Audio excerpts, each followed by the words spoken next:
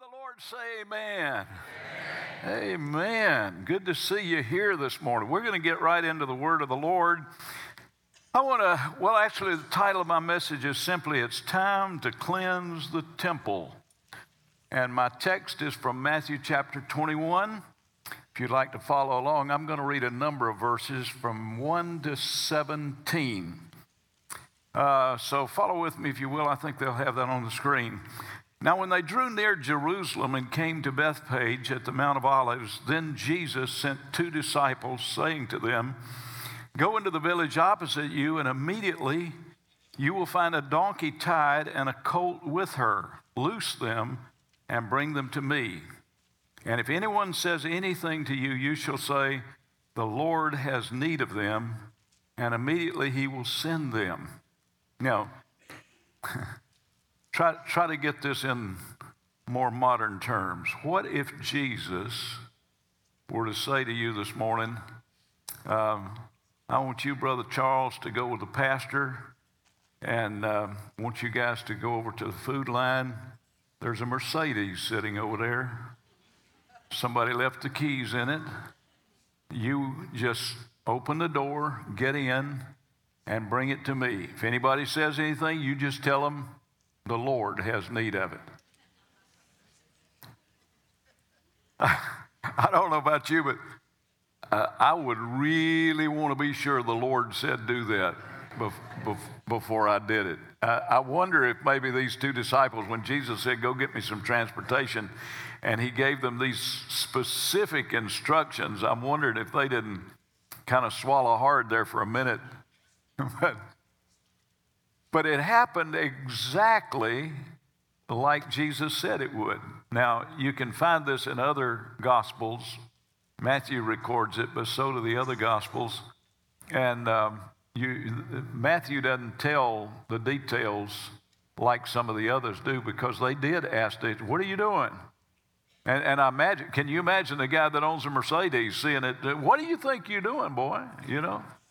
But they said, the Lord has need of him. The Lord has need. Now listen, don't try this. Don't try this just because you heard it on Sunday morning. I'm telling you, the Lord told them to do that. And so let me continue to read here as we go along. All of this was done that it might be fulfilled, which was spoken by the prophet, saying, Tell the daughter of Zion, Behold, your king is coming to you, lowly and sitting on a donkey, a colt, the foal of a donkey. He's quoting from Zechariah chapter 9 and verse 9.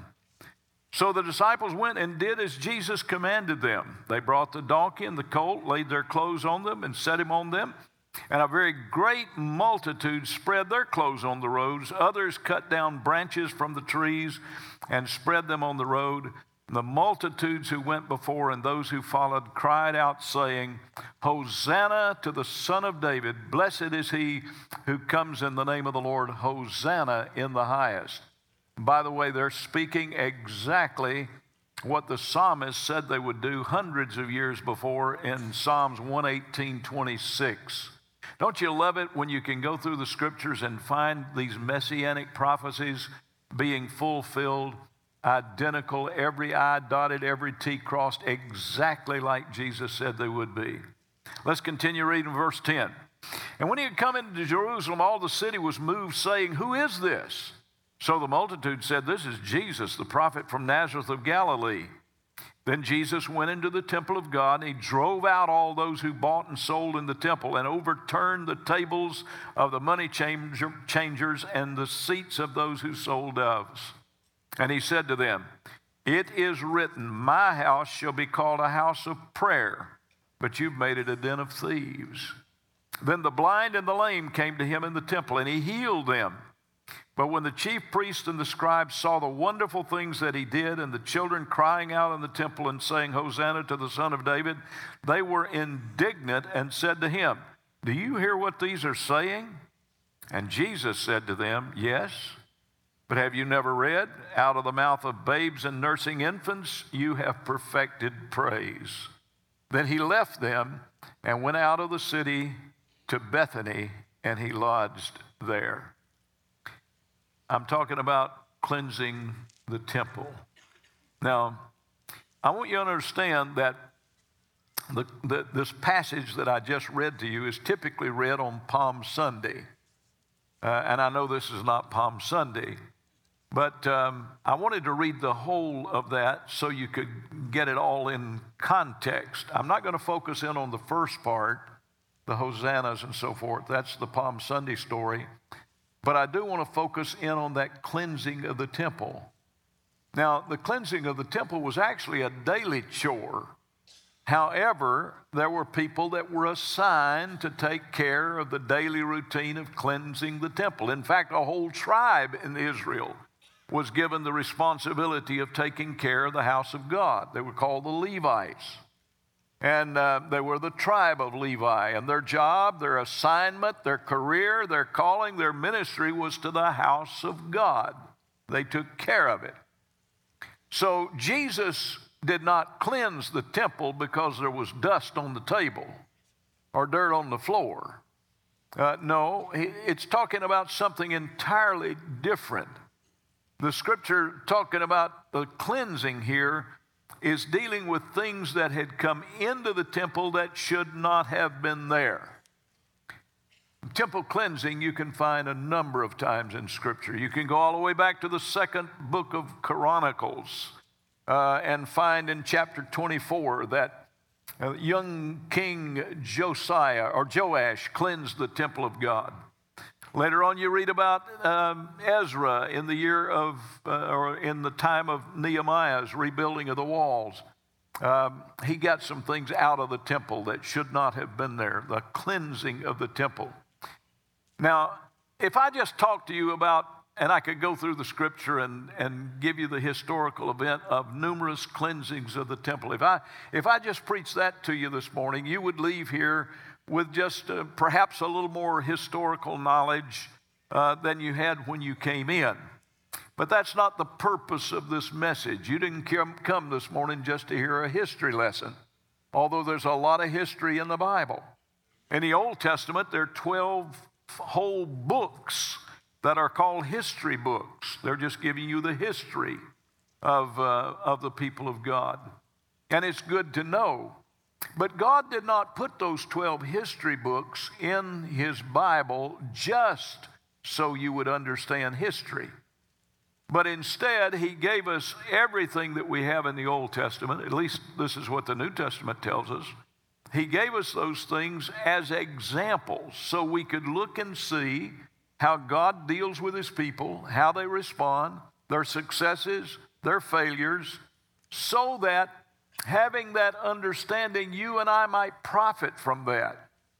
By profit, I mean it could save us some heartache so that we don't repeat the mistakes that they made. And it could also help us to see how we could advance more quickly because we see how God works and have a greater understanding of that. So this morning, I want to take this incident. It is an actual incident that happened in the life of Jesus. It is a historical fact. However, I want to remind you that under the New Testament and the new covenant that we have with God, God's dwelling place is not just in some building somewhere. That's what the temple was. It was the place where they came to meet with God. God's presence dwelt in the Holy of Holies in the temple in Jerusalem. Before that, He dwelt in a tabernacle. But in the new covenant today, I want you to get this. If you miss everything else I say, you're going to need this point right here. We are the temple, the dwelling place of the presence, the manifest presence of God in our day. Make sure your neighbor gets that. Turn and tell them, say, you're the temple of God.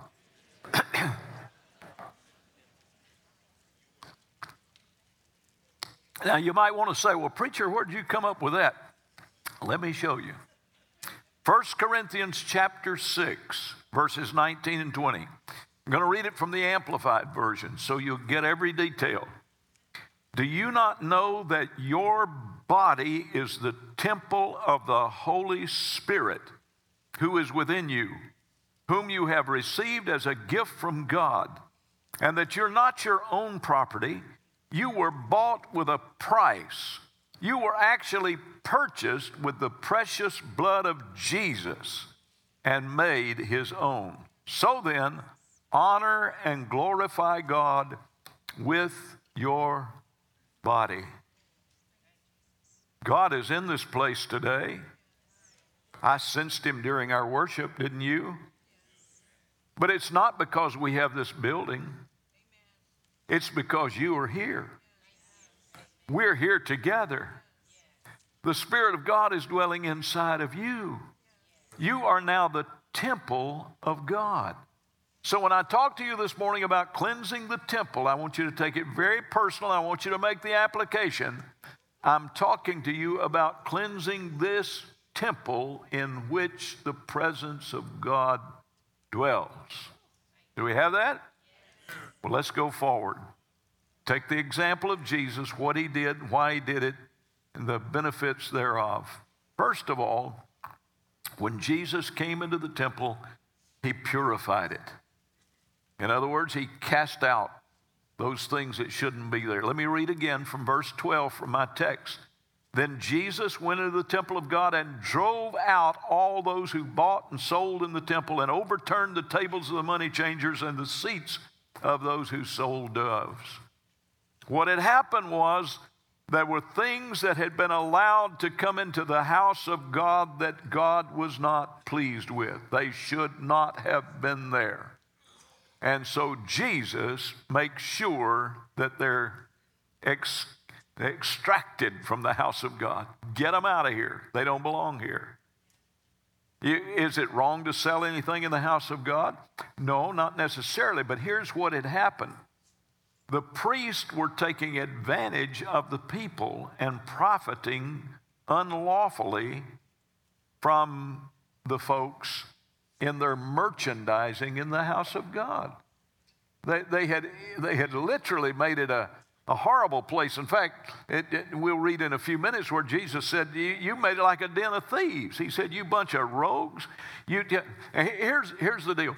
You remember under the old covenant, when you came to God, you had to bring a sacrifice with you. Under the new covenant, praise God, our sacrifice is praise. How many of you rather praise God than drag a lamb in here and have me slay it? Amen. Yeah, you better believe it. We're under a better covenant. But under the old covenant, they had to bring a sacrifice. It could be a lamb, it could be a ram, it could be a bullock, it could be a dove, it could be a pigeon, a turtle, many different kind of animals and fowls they brought in as a sacrifice. Now, that wasn't any problem for folks who lived in Jerusalem. But what about the folks that lived a long ways away? Let's pretend, for example, that we were under that old covenant.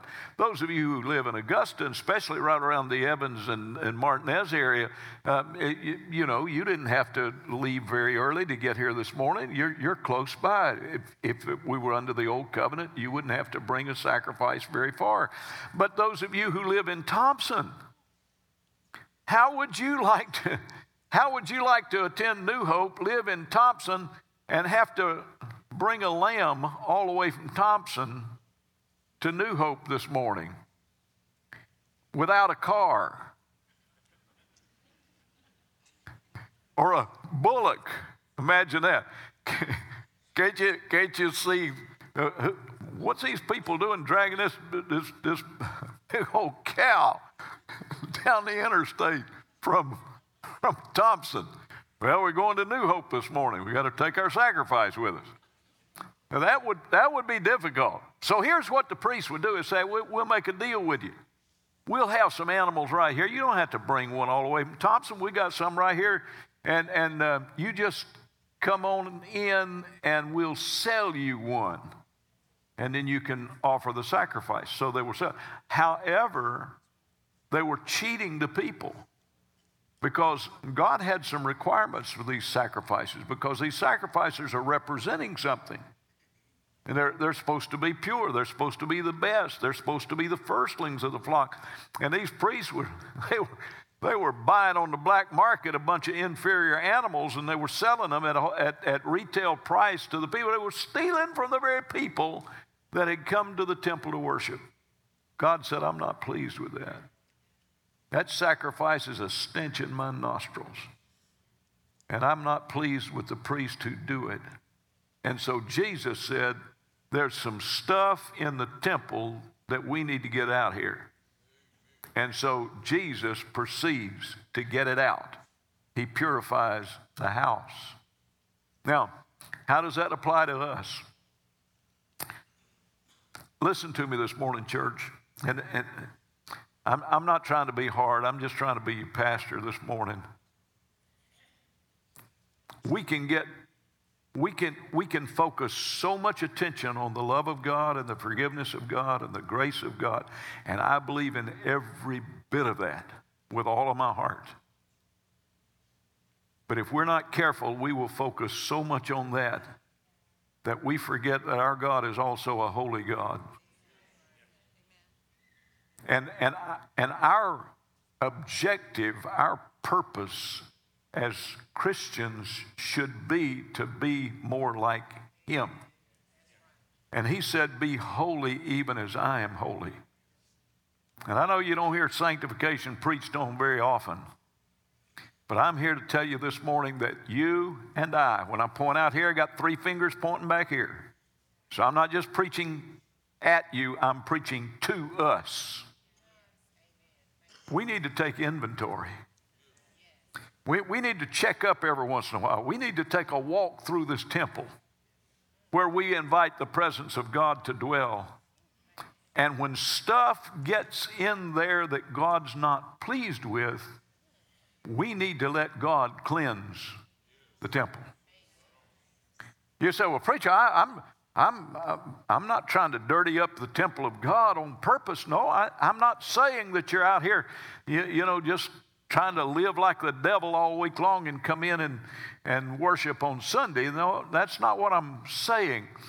I am saying this: when you get your feelings hurt, or when something happens to you that upsets you, there's an enemy out there that's looking for an opportunity to catch you at a weak moment and get a little bitterness in there, and throw a little envy in there, throw a little jealousy here and there, throw a little resentment here and there. And before you know it, there's stuff in this temple that shouldn't be there. And God wants us to have a clean temple. He wants to dwell in a holy house. He wants to dwell in a house that's been washed in the blood of Jesus Christ, that's been cleansed and clean. That's where He wants to dwell. Let me read it to you in Hebrews chapter 12, verses 1 and 2. Therefore, we also, since we are surrounded with so great a cloud of witnesses, let us lay aside every weight and the sin which so easily ensnares us, and let us run with endurance the race that is set before us, looking unto Jesus, the author and the finisher of our faith, who for the joy that was set before Him endured the cross, despising the shame, and is set down at the right hand of the throne of God. Glory to God. Remember, Paul said we were purchased by the precious blood of Jesus. And the writer of Hebrews then says, look, seeing all these faithful people that have gone before us, that's what that therefore means as it begins the chapter. Therefore, look back at chapter 11, the faith chapter of the Bible, and look at all that great cloud of witnesses that we have. By the way, this morning, we all are so blessed. We're so blessed. We're so blessed. I look over here and see my friend. We've known each other since way back in the 60s, Reverend Harold Jones. We went to Lee together way back there. But Brother Harold would be just as quick to tell you as I am. Our generation was blessed to stand on the shoulders of the generations before us and the sacrifices of the preachers that have gone ahead of us. And hopefully the generations that are coming on will be able to do the same thing with us and take up where we leave off and go on to greater things with the Lord. We're blessed. And Paul said, looking at all of these blessings that we have, the purchased precious blood of Jesus and the faithful sacrifices of those who've gone before us, we ought to be determined that we're not going to drop the baton at our turn in the race, but we're going to run with patience. We're going to lay aside every weight and get rid of any sin that would ensnare us. And we're going to look to Jesus and head on down the racetrack until we finish this course with joy. That's what he wants us to do. By the way, let me tell you something this morning. When I talk about sanctification and cleansing and cleansing the temple and washing and making sure that we stay clean, I'm not telling you these things to hurt you this morning. I'm telling you these things to bless you. The reason the Lord wants the temple clean is for your good and for His glory. Don't you just love it? When you've had a hard day and you've really been working, maybe it's been in your yard or maybe it's on your job or whatever, but you've been perspiring, boy, you've been giving it your all, and you've gotten dirty. There's nothing like getting a good hot bath. Boy, turn that shower on and let the hot water just roll and get clean, just squeaky clean. Boy, you shampoo your hair till it squeaks when you run your fingers through it. And you just feel so clean and so refreshed. And now I know kids may not like that, but the older you get, the more there's nothing like just being real good and clean.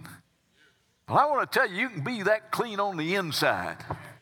Amen. And it feels just as good. In fact, I think it feels better when there is no condemnation, when there's no regret, when there's no sin, when there's you're just clean before the Lord. As the Holy Spirit lives inside of you and you sense His presence. Praise God. So the first thing He did, He purified it. He got rid of what shouldn't be there, but then He brought in what should be there. Here's the problem. When you allow stuff in that shouldn't be there, things that should be there tend to move out. You ever notice when you get slack, careless, start picking up feelings you shouldn't have, maybe saying some things you shouldn't say, acting like you shouldn't act, that your prayer life kind of goes out the window? You know, the two just don't go together real good. It's hard to misbehave and pray at the same time. So Jesus, when He cleansed it, when He got the stuff out that shouldn't be there, verse 13 said, and He said to them, it is written, my house shall be called a house of prayer. You made it a den of thieves. He's quoting from Isaiah 56:7 and also Jeremiah 7:11. So when you allow the Lord to cleanse you, your prayer life flourishes again. There's just something about getting clean. It just makes you feel like talking to the Lord a whole lot more. Amen. Let me put this in human terms. When you're all crossed up with your wife, you know,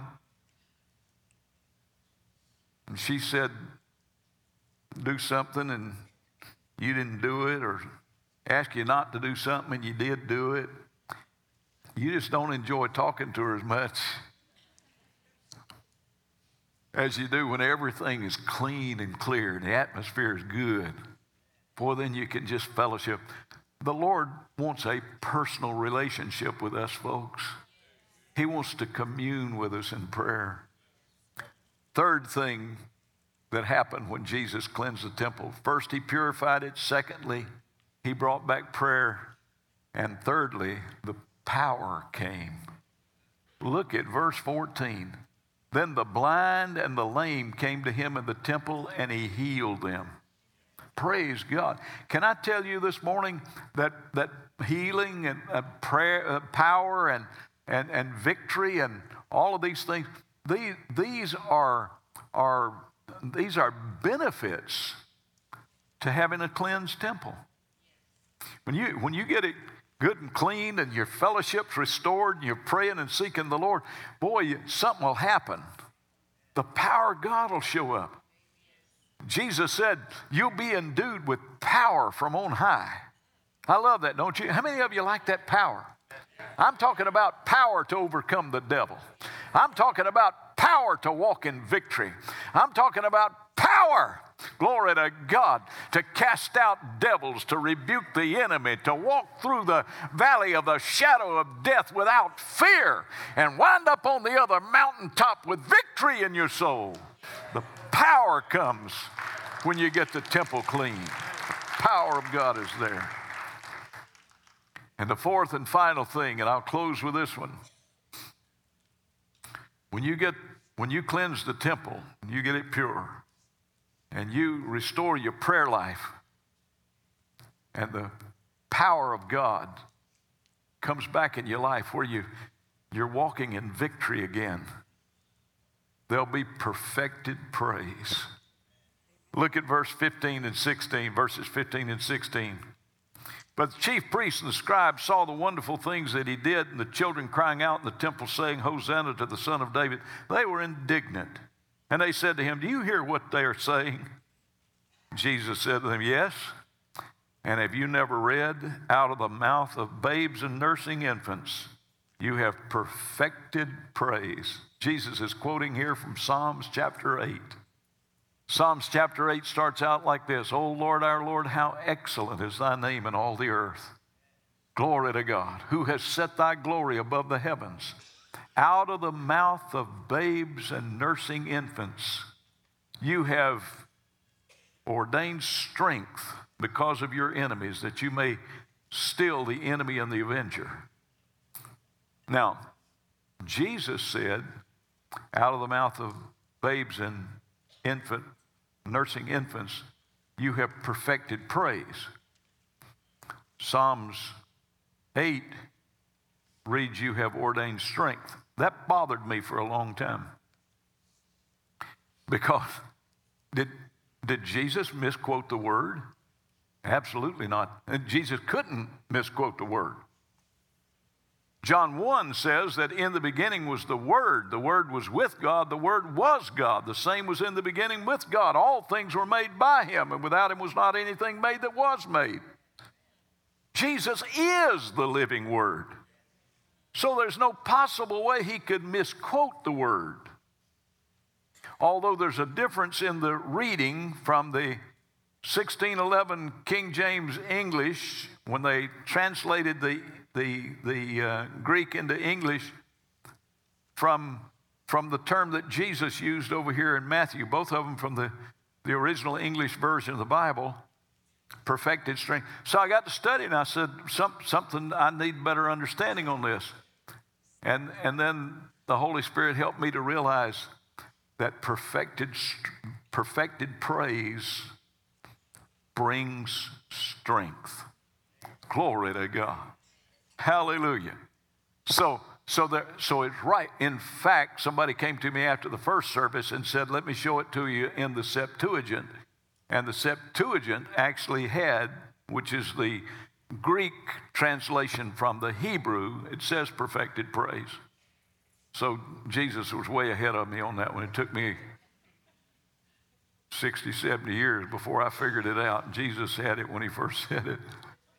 But what I'm telling you this morning is, church, when we get to that point when our heart is clean and our prayer life is restored and the power of God is present, and it will immediately begin to evoke praise out of us. And as we praise and worship God, we get stronger and stronger and stronger in our walk with Him. Spiritual strength, ordained strength, because in a perfected praise. Glory to God. How many of you this morning would just like to have so much strength you could just walk through a troop and jump over a wall? Amen. That's what David did. That's what he said anyway. He said, I just feel like I could run through a troop and leap over a wall. Boy, that's strength. Nehemiah said, the joy of the Lord is your strength. Some of you are weak this morning because you're not doing enough praise. Amen. Kick your praise up another notch. Start praising the Lord. Glory to God. There's something about getting your hands up like antennas until the glory of heaven strikes them like lightning from on high. And the power of God infuses your soul. Hallelujah. You just get stronger and stronger. You get to the place after a while you feel like you could charge hell with a water pistol. Amen. Boy, you get where you can go. You get where you can run out like David. He's just a little old boy. That's a 9-foot giant. He said, "Come on, boy. I'm going to feed your carcass to the buzzards before this day's over." Where in the world did he come up with that kind? He'd been praising the Lord.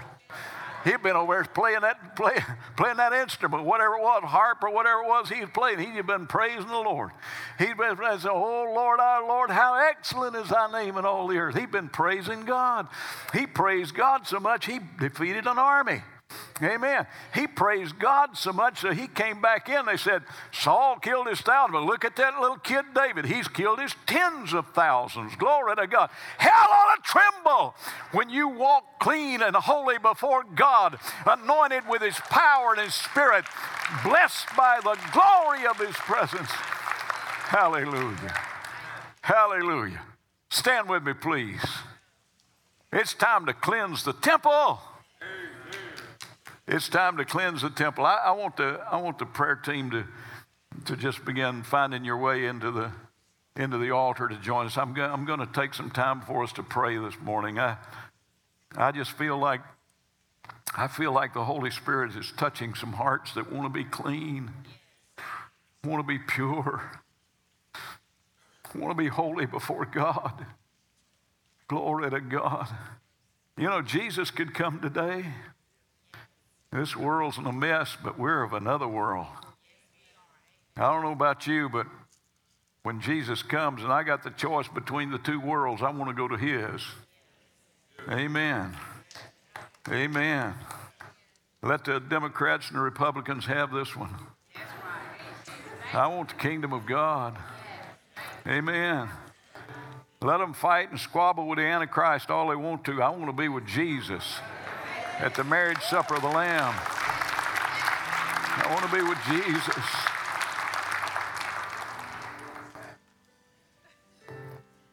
Many years ago, there was a Congress on religion in Chicago. Big mass audience, auditorium, and the audience was big. They had invited people from all over the world, leaders of all the religions of the world. I mean, they were there, a mixture of everything you could think of. And they'd been going for a day and had a lot of magnificent speeches from different world leaders and on religions. That the Hindus were there, the Buddhists were there, the Zionists were there, the Zentos were there, and the Muslims were there. You name it, all the religions of the world, they were there. And they were all giving their flowery speeches about how great their religion was. At the beginning of the second morning session, Dr. Joseph Cook was opening, and he said, "I want everybody's attention." So he had the attention of all these religious leaders from all over the world. And he said, "Gentlemen, I have a problem this morning. I have a lady who has come here seeking for some answers. She needs some help.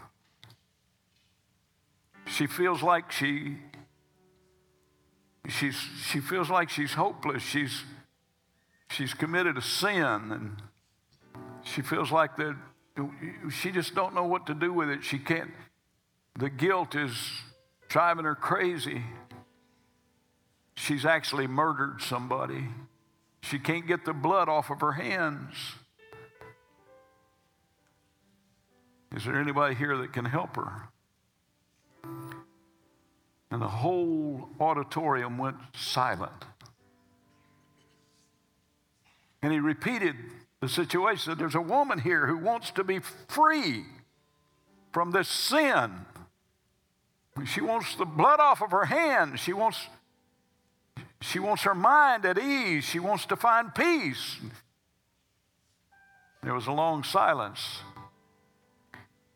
Dr. Cook looked up at the sky and he said, "John, answer this woman." And he said, 1 John 1:7, The blood of Jesus Christ, God's Son, cleanses us from all sin. Glory to God. And just 2 verses later, John says again, if we confess our sins, He's faithful and just to forgive us our sins and to cleanse us from all unrighteousness. Glory to God. I'm here to tell you this morning, you can get your temple clean. Amen. And when He washes your sins away, they're gone. And He can wash away the guilt.